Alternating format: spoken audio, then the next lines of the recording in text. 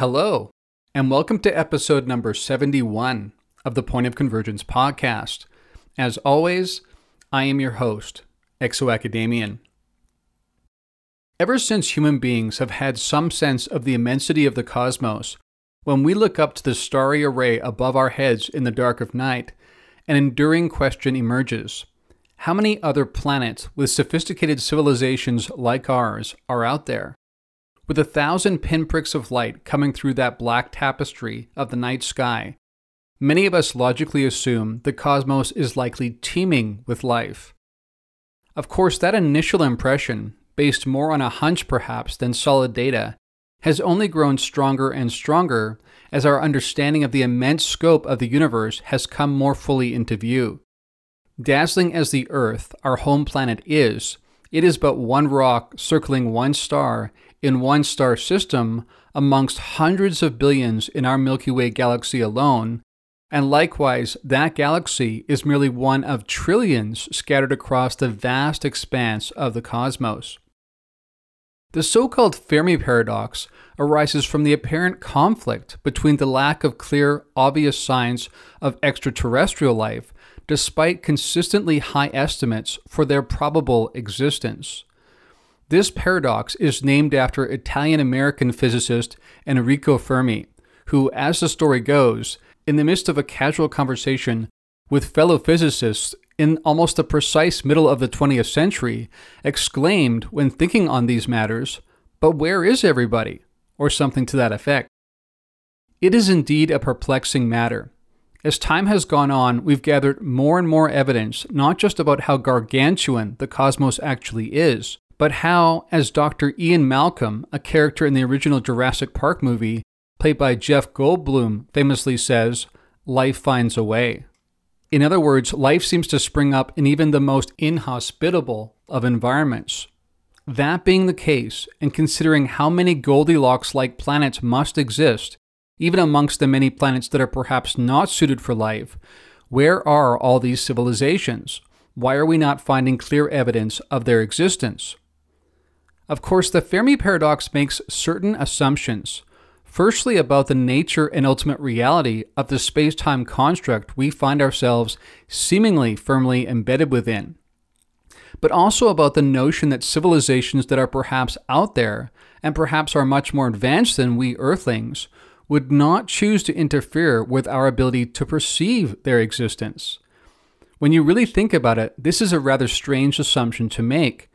After all, we manipulate our environment almost the moment we gain the ability to. Why would this not occur with interstellar civilizations that have mastered interstellar and perhaps even intergalactic travel in the same way we've mastered intercontinental travel?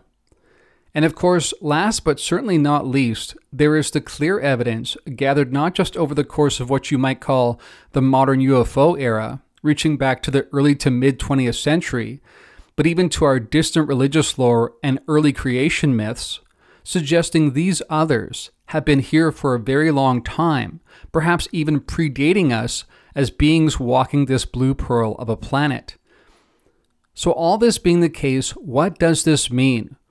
Why are we simultaneously being visited and interacted with by these non-conventionally human others, while also being presented with a visible universe that appears starkly devoid of life?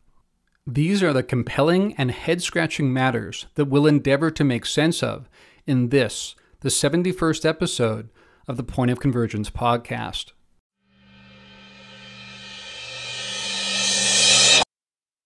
As we begin this week's episode, I would just like to give a shout out to my Patreon supporters.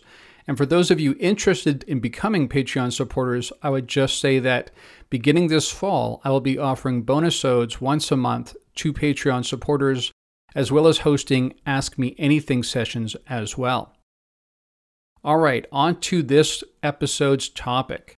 The Fermi paradox. What is up with that? Well, I would suggest that the apparent reality itself hints at the answer, because the apparent reality is a contradiction. Our models of the universe are such that we believe sophisticated life should exist elsewhere, probably in abundance, and yet we're not finding any apparent evidence of this when we look out at the immensity of the cosmos, which we have the power to do more than we ever have before. What does this mean? Now, for those of us who are familiar with the UFO phenomenon topic and who take experiencer accounts seriously, which I will make the initial point of saying we should, this is a data set.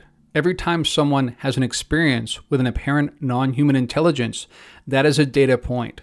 When we take that across the entirety of these reports, that is a data set. This is legitimate evidence that we need to pay attention to, especially when we find commonalities across the broad swath of those reports. This is probably the most important evidence we need to pay attention to. Yes, it matters when we spot things in the sky and we capture videos and photos of them, but the interactions with the intelligences is what really matters. In fact, I would argue that the public face of this entire endeavor is a bit of a farce because we don't even address really publicly in the conventional mainstream media what this means about who these are.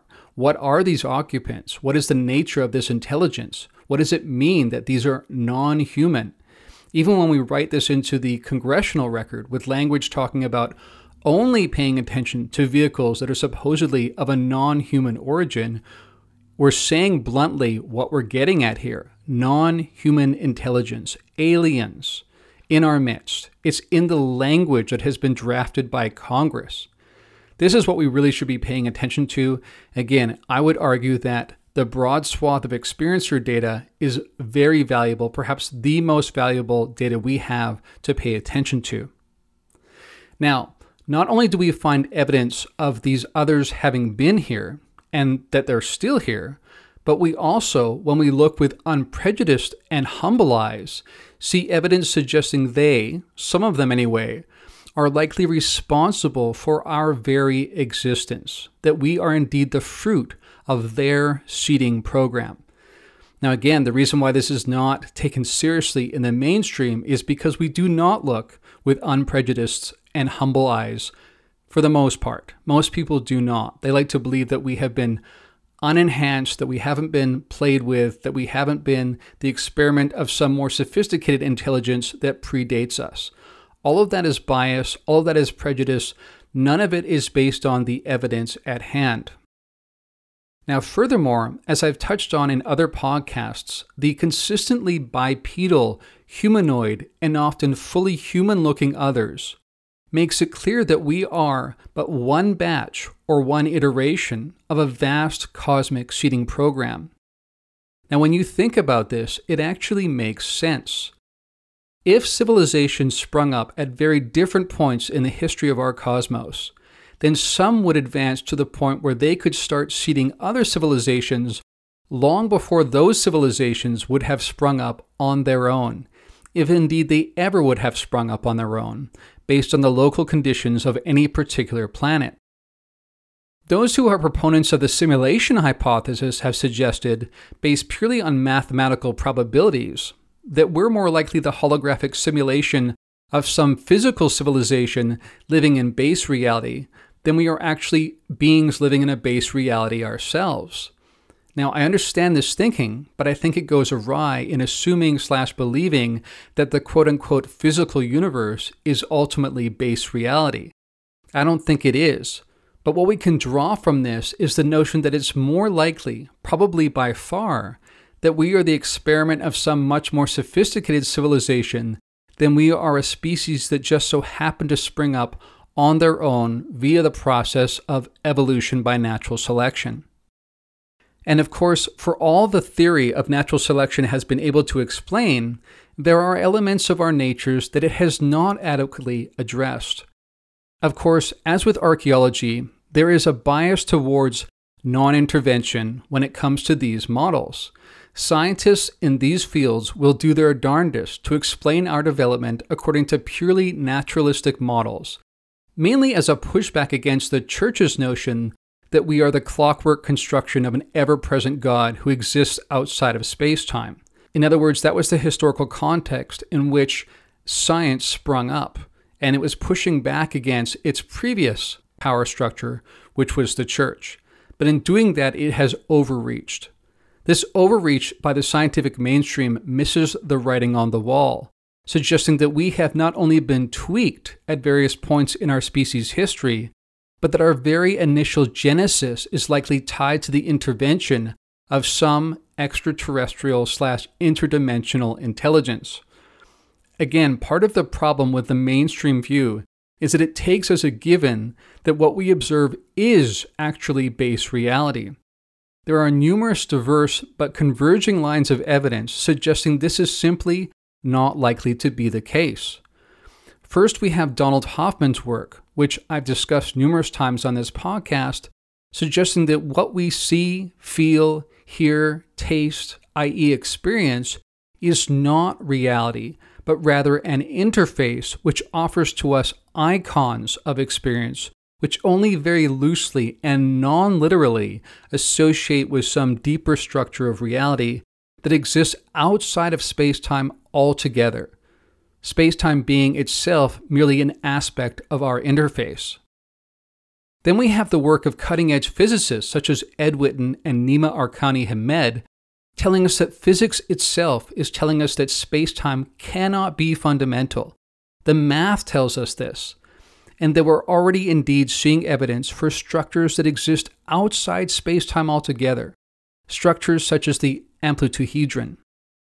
Finally, we have the experience of human beings intersecting with various others that are part and parcel of what we colloquially refer to as the UFO phenomenon, who can, at a moment's notice, at the very apparent whim of these non-human others, experience an entire perceptual set that is different than it was, and that is different than everyone else around. Simply put, they can boot up an experience of reality that is custom crafted for each and every one of us whenever they want to. That's exactly why there are numerous reports of, for instance, 2 or 3 people seeing vast spacecraft floating over a busy interstate while everyone else remains completely oblivious. All that is to say, the Fermi paradox exists not because of some underlying truth of reality, but as an artifact of the interface these others serve up for us.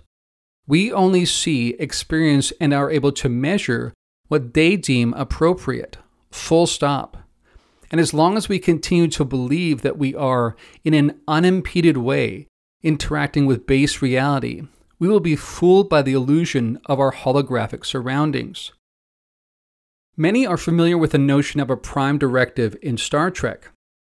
Now, it should not be surprising to us that many have wondered what the originator of Star Trek, a man named Gene Roddenberry, had come into contact with or awareness of, because many of the notions shared in that series so closely resemble the notions we have communicated to us by experiencers, not the least of which, of course, is the consistently bipedal, humanoid shape of these various alien species, as is the case on the show.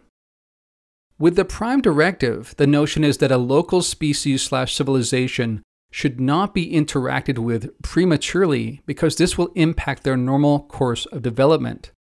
There is a sense that, like children without so-called helicopter parents, a civilization must learn the deep truths of life through trial and error, without the obvious interference or overbearing intervention of some higher, more civilized race or civilization. This certainly seems to be apparent in the ways these various others have interacted with us, and the fact that they all seem to adhere to this principle for the most part suggests that this really is a cosmic norm that is followed. But what I'm saying here is that this principle of non-interference goes beyond this. I'm saying that the very reality, quote unquote, we are permitted to know exists is controlled as a part of this maturation process. And as I've already stated, that means what we're actually able to see and experience of the physical universe, in air quotes, is determined in large part by our current level of development. So let's pause here for a moment to make this point really clear. Think back to the movie The Matrix. The Matrix depicts a dystopian future in which humanity is unknowingly trapped inside a simulated reality, the Matrix, which intelligent machines have created to distract humans while using their bodies as an energy source. Now, what I'm saying here is that we also are in a kind of matrix that is not controlled by robots, intelligent machines, but by more sophisticated intelligences, perhaps the very intelligences who seeded us on this planet, along with other iterations they seeded elsewhere. And that it's not that we just don't interact with them, that they keep their distance, like as with the Prime Directive in Star Trek, so as to not bias our development, but that the very way we see reality, the way we see the universe, what we see of the universe, is controlled by them, by what they allow us to see as part of our interface. And this is precisely why it's so simple for them, many of them, to just show up in our reality. They pop in and they pop out, whether that's in the sky above our heads or in our bedrooms in the middle of the night. They can do this because the reality we think we live in is an interface, as I keep saying, as Donald Hoffman and others have postulated. Again, as physicists like Nima Arkani Hamed have suggested, space-time and quantum theory being a projection of a deeper structure, that these others know of this deeper structure. They work in those realms, and therefore they can manipulate the projection itself, which ends up looking to us like the violation of our understanding of physics. But the issue is that physics is really just rules that are part of the interface, part of the virtual reality. These others, of course, are working in the source code behind that, and so it's child's play for them. So this is the key point. In Star Trek, you have the Prime Directive, which says that more sophisticated civilizations shouldn't interfere prematurely with less sophisticated ones. That is true for the most part. That's why they don't land on the White House lawn. But furthermore, the very nature of what we experience as reality is also controlled by them.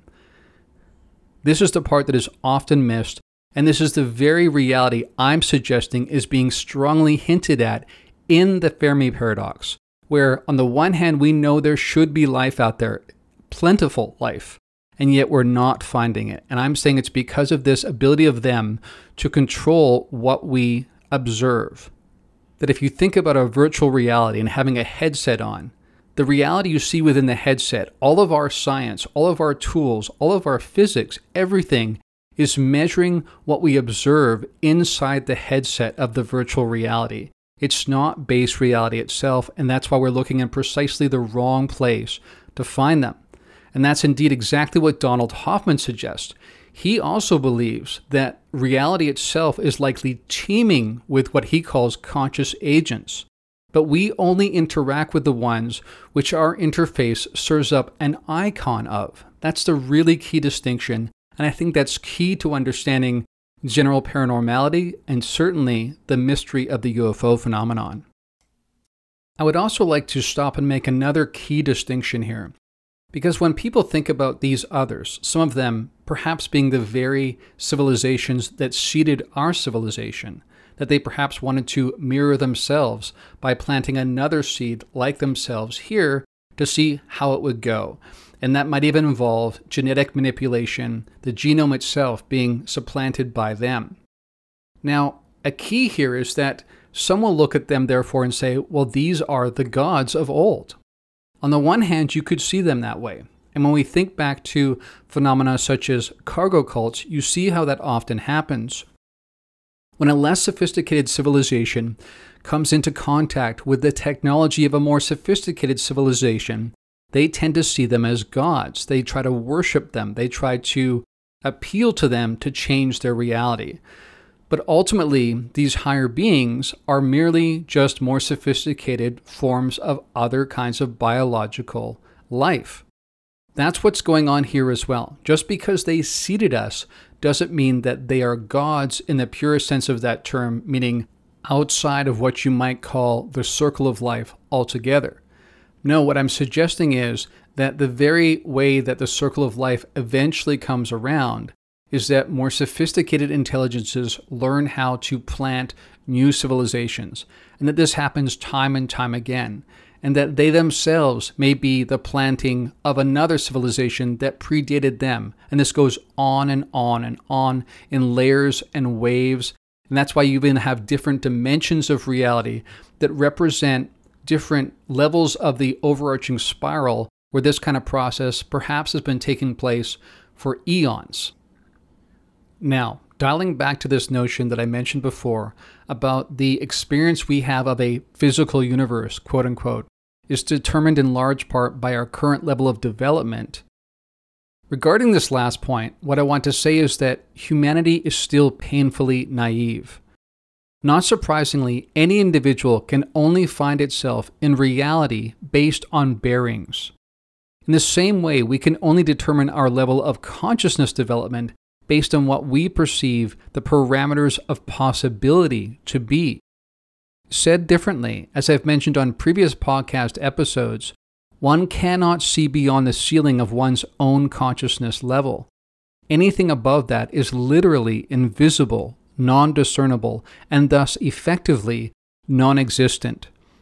And when a lesser developed intelligence encounters a more advanced intelligence, what it tends to perceive is either gobbledygook, incoherence, or they commit what is known in integral theory circles as the pre-trans fallacy, which means that they mistake a more advanced stage of consciousness for an earlier, lesser one because that is the only map that applies for that person in that instance.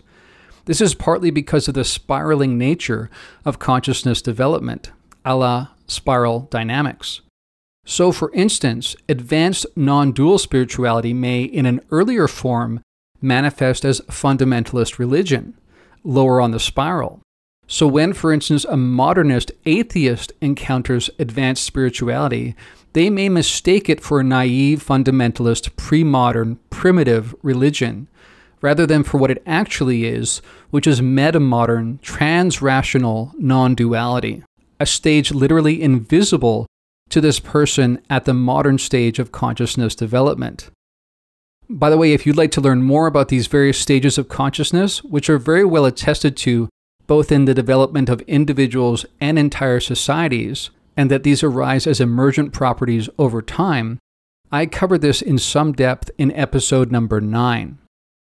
Now, first off, I want to point out that part of the reason why the question of how human civilization will respond to something like disclosure of the existence and interpenetrating presence of these many others is complex is that there are numerous different levels of consciousness coexisting on the planet as we speak.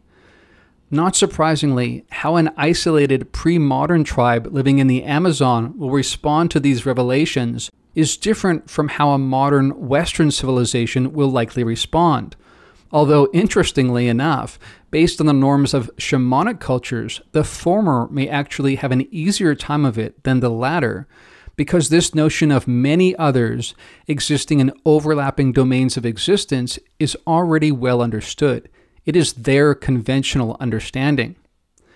But when you take the middle ground of humanity's present stage of consciousness, meaning you exclude those at the very early stage, as well as those at very advanced stages of transpersonal understanding, what we find is a vast majority who are still dominated by an overarchingly tribal perspective. Tribal at different levels. Some, it's just a family. Some, it's just a culture. Some, it's the entire nation state.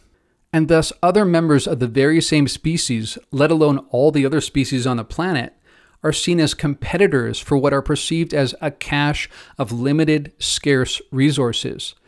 And one sees getting ahead, quote unquote, as being a zero-sum game between these various competitors. Now, undoubtedly, some people are further along than others in terms of how this plays out, and yet for the most part, various degrees of tribalism still dominate. This is the overwhelming center of gravity for our civilization at this point in time. Lest we forget or take this as normal because we lack the requisite context to see how primitive this actually is, let's make this clear. We still presently exist within nation-state borders, where the most advanced, so to speak, nations still point weapons of mass destruction towards each other, which could, at a moment's notice, wipe out the entire civilization, not to mention vast aspects of the biosphere right along with it. And while waiting to see if we destroy ourselves with these nuclear weapons, we work on bioweapons, which are more insidious but just as potentially dangerous, at least for human beings. Of course, in addition to this adversarial us versus them behavior, we operate largely under a commodity/resource-centric attitude towards the planet, which is, of course, our one and only home. Almost daily now, we hear about records falling related to climate change around the world. It's one emergency after another. And yet, when people are challenged with making systemic changes that allow for some degree of a course correction, they balk, opting instead for rather minuscule, superficial changes that don't really even begin to grapple with the extent and pressing nature of the problem. And we exist within a system where billionaires spend untold millions constructing doomsday bunkers rather than using those funds to help those that still suffer under abject poverty and malnourishment on a daily basis. And in the midst of this present predicament, we consider it normal or legitimate to start expanding out into space when we have yet to address some of the most basic inequalities and emergencies that exist on our home planet.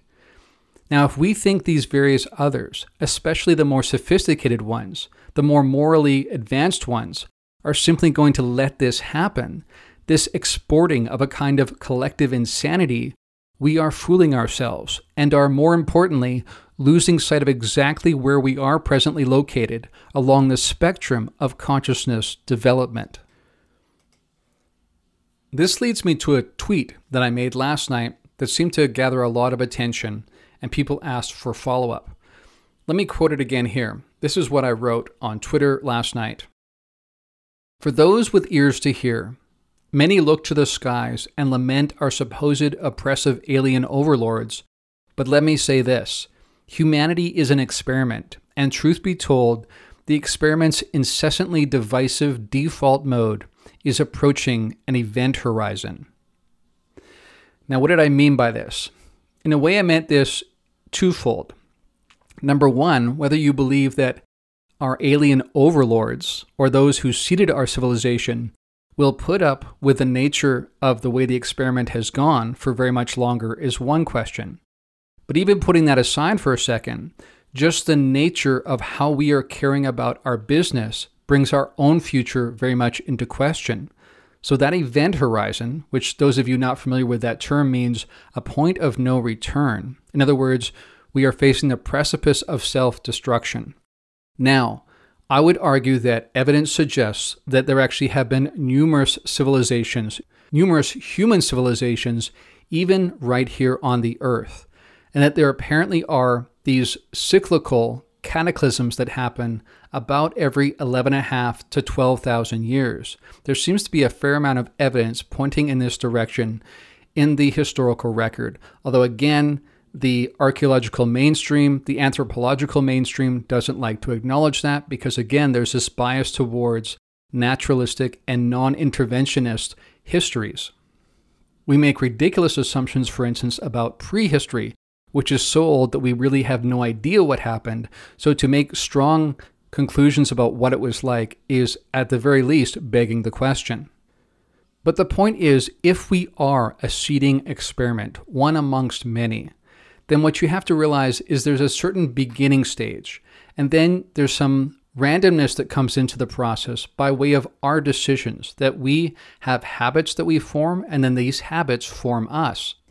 Over time, this repeats and repeats and repeats until you end up with norms of civilization. And when a civilization is less developed, sticks and stones and spears and cannons maybe, there's only so much damage they can do while our overlords, so to speak, wait for our consciousness development. But eventually it gets to the point where we develop nuclear weapons and that we develop the technology capacities to move out into space to other planets. And then if we have a vast discrepancy between our level of consciousness and our technological capacity, that becomes a problem because now we are no longer localized to a certain planet, but we are now like a virus that could extend into the cosmos. This is an issue. We have been told, experiencers have been told over and over again, that this has happened many times, not just on the Earth, but on other planets as well. That it's actually more the norm that when civilizations get to our point, they do tend to self-destruct under the weight of that discrepancy between their technological capacity and their consciousness development. We are very much at that same event horizon now. We are quickly approaching it anyway.